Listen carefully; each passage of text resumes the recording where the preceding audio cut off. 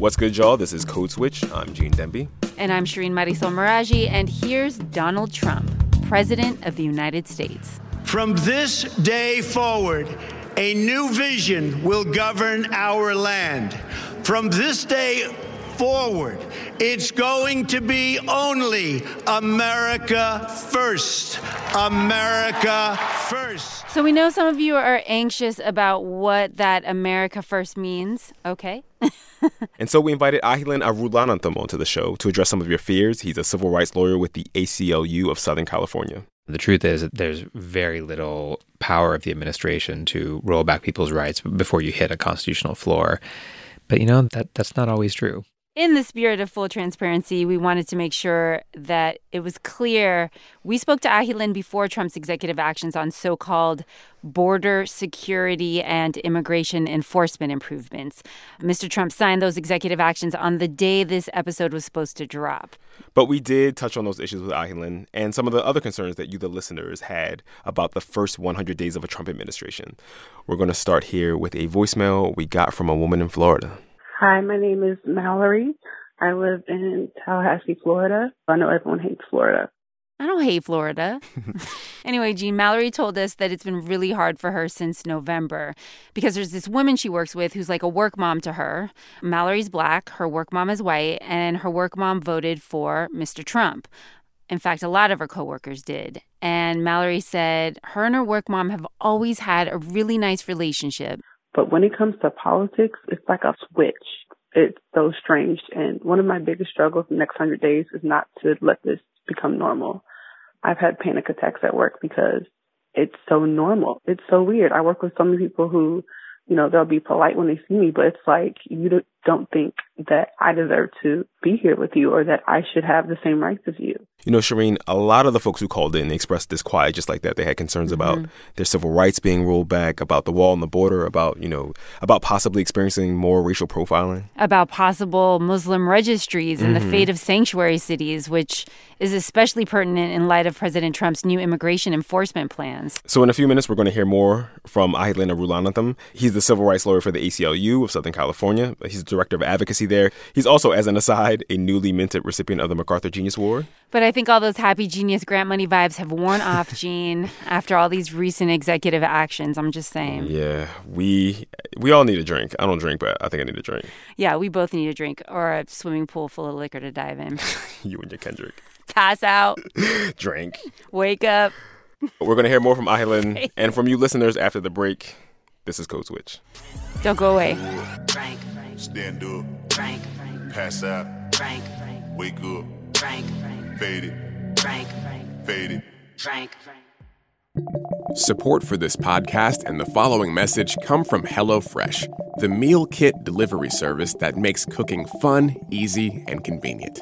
HelloFresh sources the freshest ingredients measured to the exact quantities needed to eliminate food waste, along with step-by-step recipes for delicious meals designed to take 30 minutes to make. And everything is delivered in a special insulated box for free. Code Switch listeners can receive $35 off their first week of deliveries.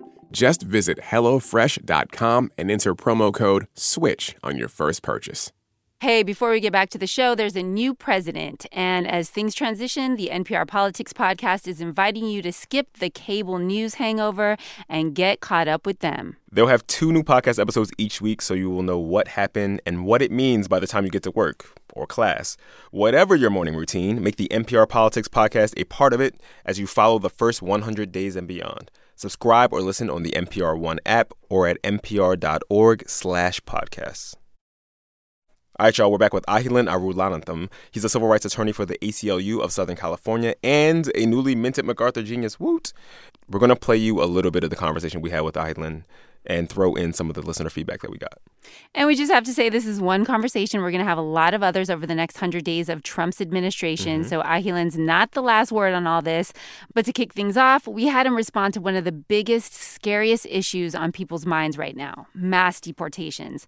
And he told us deporting millions of people would be a logistical nightmare. Since 1903, it's been the law, the constitutional law of the country, that people who are in the United States are entitled to due process when the government tries to deport them. And that means you have to get a hearing. And the hearing happens in front of a judge. And the immigration judge system right now is one of the most backlogged court systems in the country, massively backlogged under the Obama administration because of huge underfunding of that system and massive over-enforcement under the Obama administration I'm talking about. So now there's more than 500,000 case backlog in that system. People are getting immigration court cases set out for years. Like you go to court and they say, your next hearing will be, I'm not kidding, in 2019. And Gene, Ahilan told us that all these people facing this backlog of deportation hearings, they don't get public defenders. So if they want representation, they got to pay for it. And lots of work is happening right now on the state and local level to create funds and set aside money to provide them with that representation.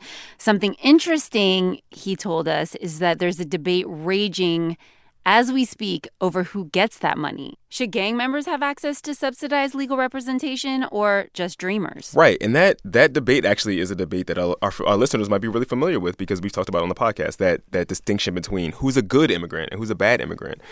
And like Democrats and Republicans who came before him, Donald Trump talks a lot about deporting those, and I'm doing the air quotes as we always do here, bad immigrants. Here's the president on 60 Minutes right after the election. What we are going to do is get the people that are criminal and have criminal records, gang members, drug dealers. We have a lot of these people, probably 2 million. It could even be 3 million. We're getting them out of our country or we're going to incarcerate. There aren't 2 to 3 million deportable non-citizens, who are deportable because they have a criminal conviction like a gang-related offense or a drug dealer. I think of as drug trafficking or, not just like smoking weed in your house kind of, and there aren't 2 to 3 million such people.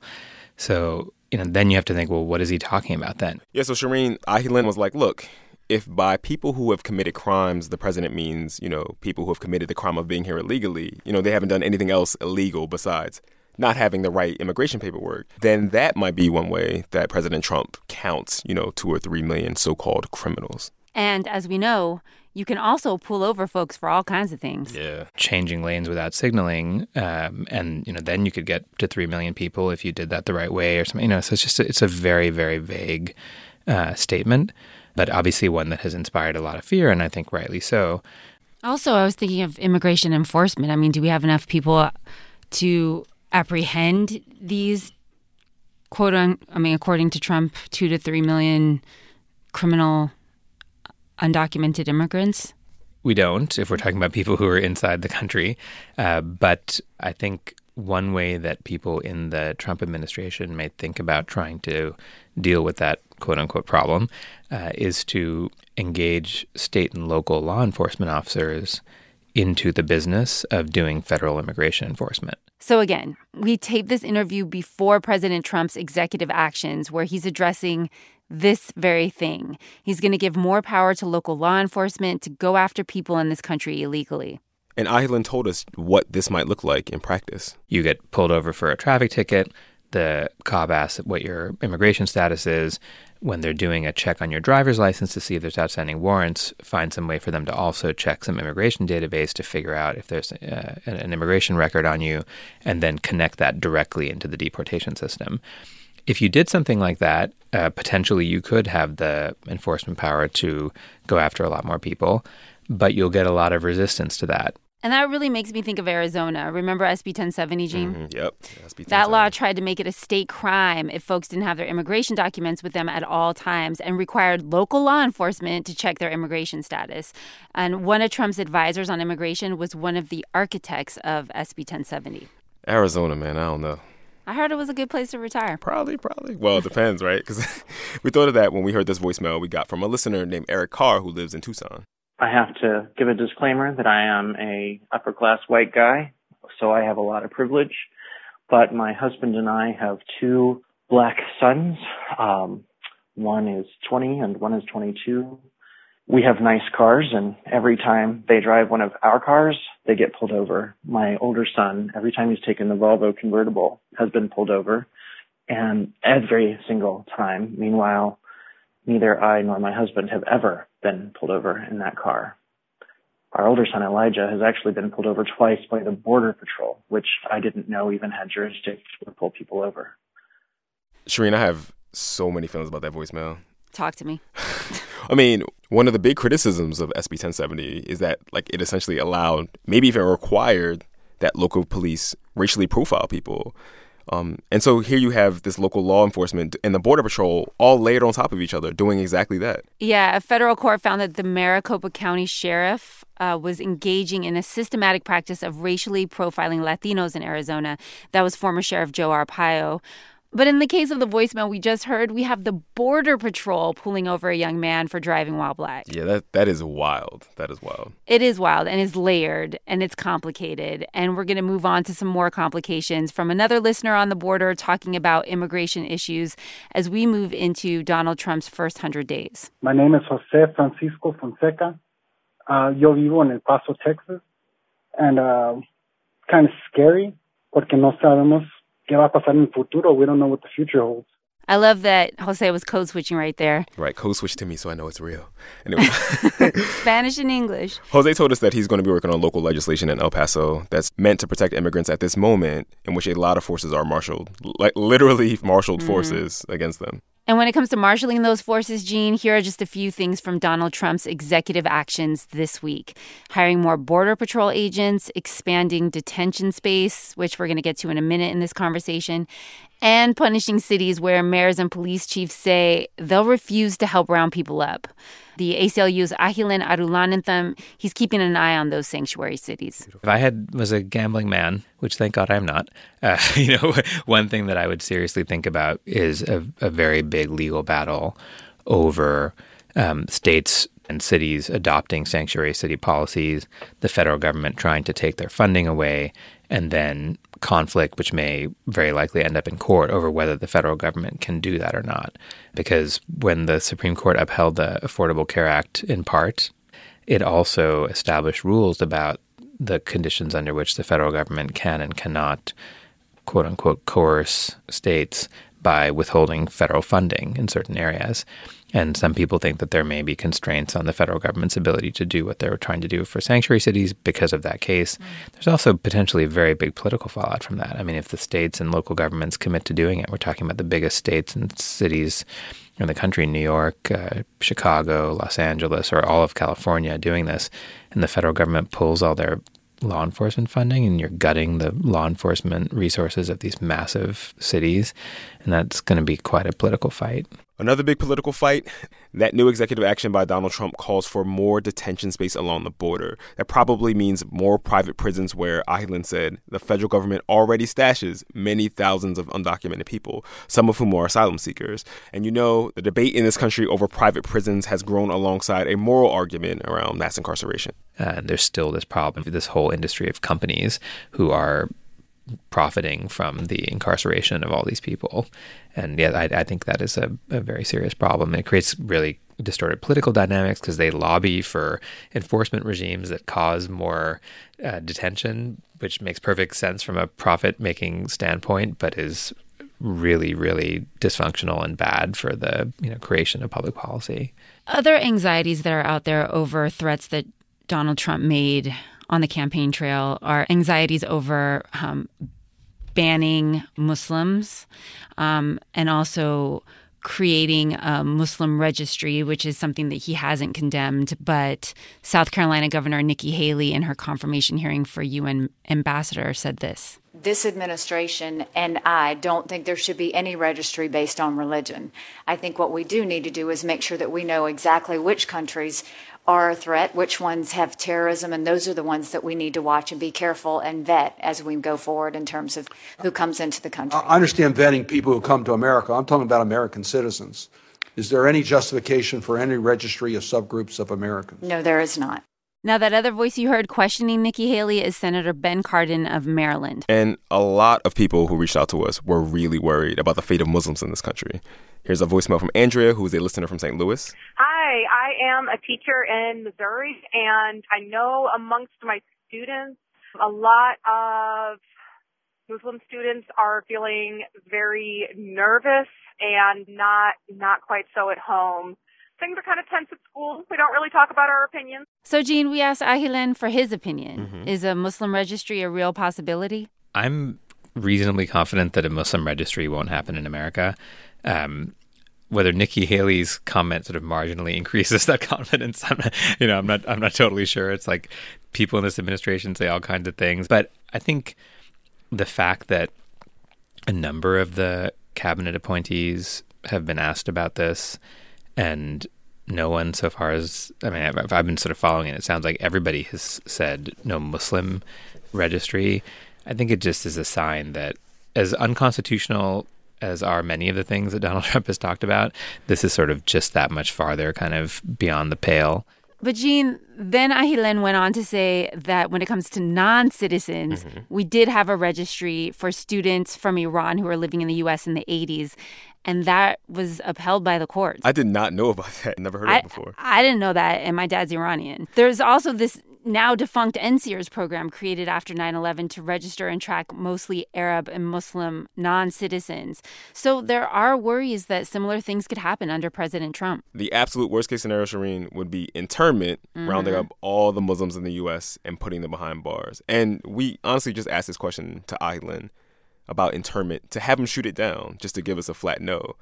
But then he was like, well, I guess you can say it's a flat no in the sense that if anybody tried to declare or proclaim a policy, we're going to intern all the Muslims, I think that's pretty clearly unconstitutional, and there's no way that a court would uphold that, and probably the government wouldn't even try it. So I think that's a pretty unequivocal no for you, right? Right. We can't intern Muslim Americans. But Ahilen also says we do have a system in place that imprisons non-citizens without jury trials. There's 40,000 people, more than that, who are going to go to sleep tonight in an immigration detention center. They're in these buildings that are locked up, and they're wearing orange jumpsuits, and they can't hug their children because they're in a prison. They don't have a right to a trial by jury. Right? So there's this whole system of imprisonment without trial, which we have tolerated for years in the immigration context.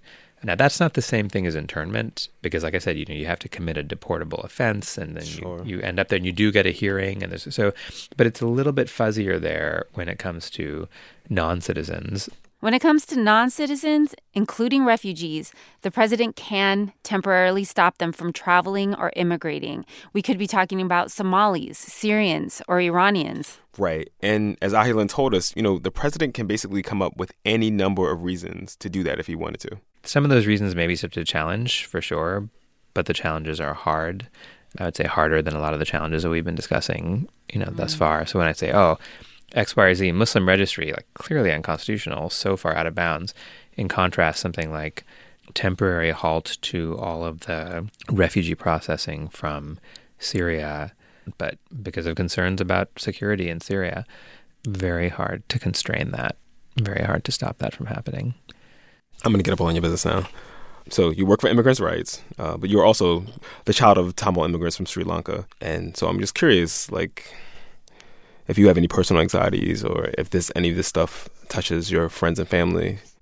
It does in a bunch of different ways. One way, which is not about me being a Sri Lankan Tamil, but my wife is a Bangladeshi Muslim, and she still has a lot of family. We still have a lot of family in Bangladesh, and we have relatives who go back and forth. They're all Muslim. Some of my relatives wear hijab and they go to the mosque and all that. So when you hear about a travel ban and that they're going to, or whatever it is, and they're going to put countries on a list, obviously one of the things I'm curious to see about is Bangladesh going to be on that list. That was Ahilen Arulanantham of the ACLU of Southern California. When we talked to him, we didn't really know whether there'd be a travel ban. But Shireen, we may soon find out which countries are officially on that list. That's true, and that's why we're going to keep touching base with people about their questions and concerns about the administration's new policies and plans. More than a few of you called in to say you're worried that issues like a border wall, mass deportation, Muslim bans could actually distract from less showy policies that might directly and negatively impact people of color. That is terrifying and depressing, Shireen. How do we end this episode without everyone listening wanting to set themselves on fire, though? The way that I'm doing it every day. By listening to Kendrick on repeat. Kendrick. All's my life I has to fight. It'll be like the Invisibility Dance Party. You know what I mean? But if God got us, then we gon' be alright. We gon' be alright. We gon' be alright.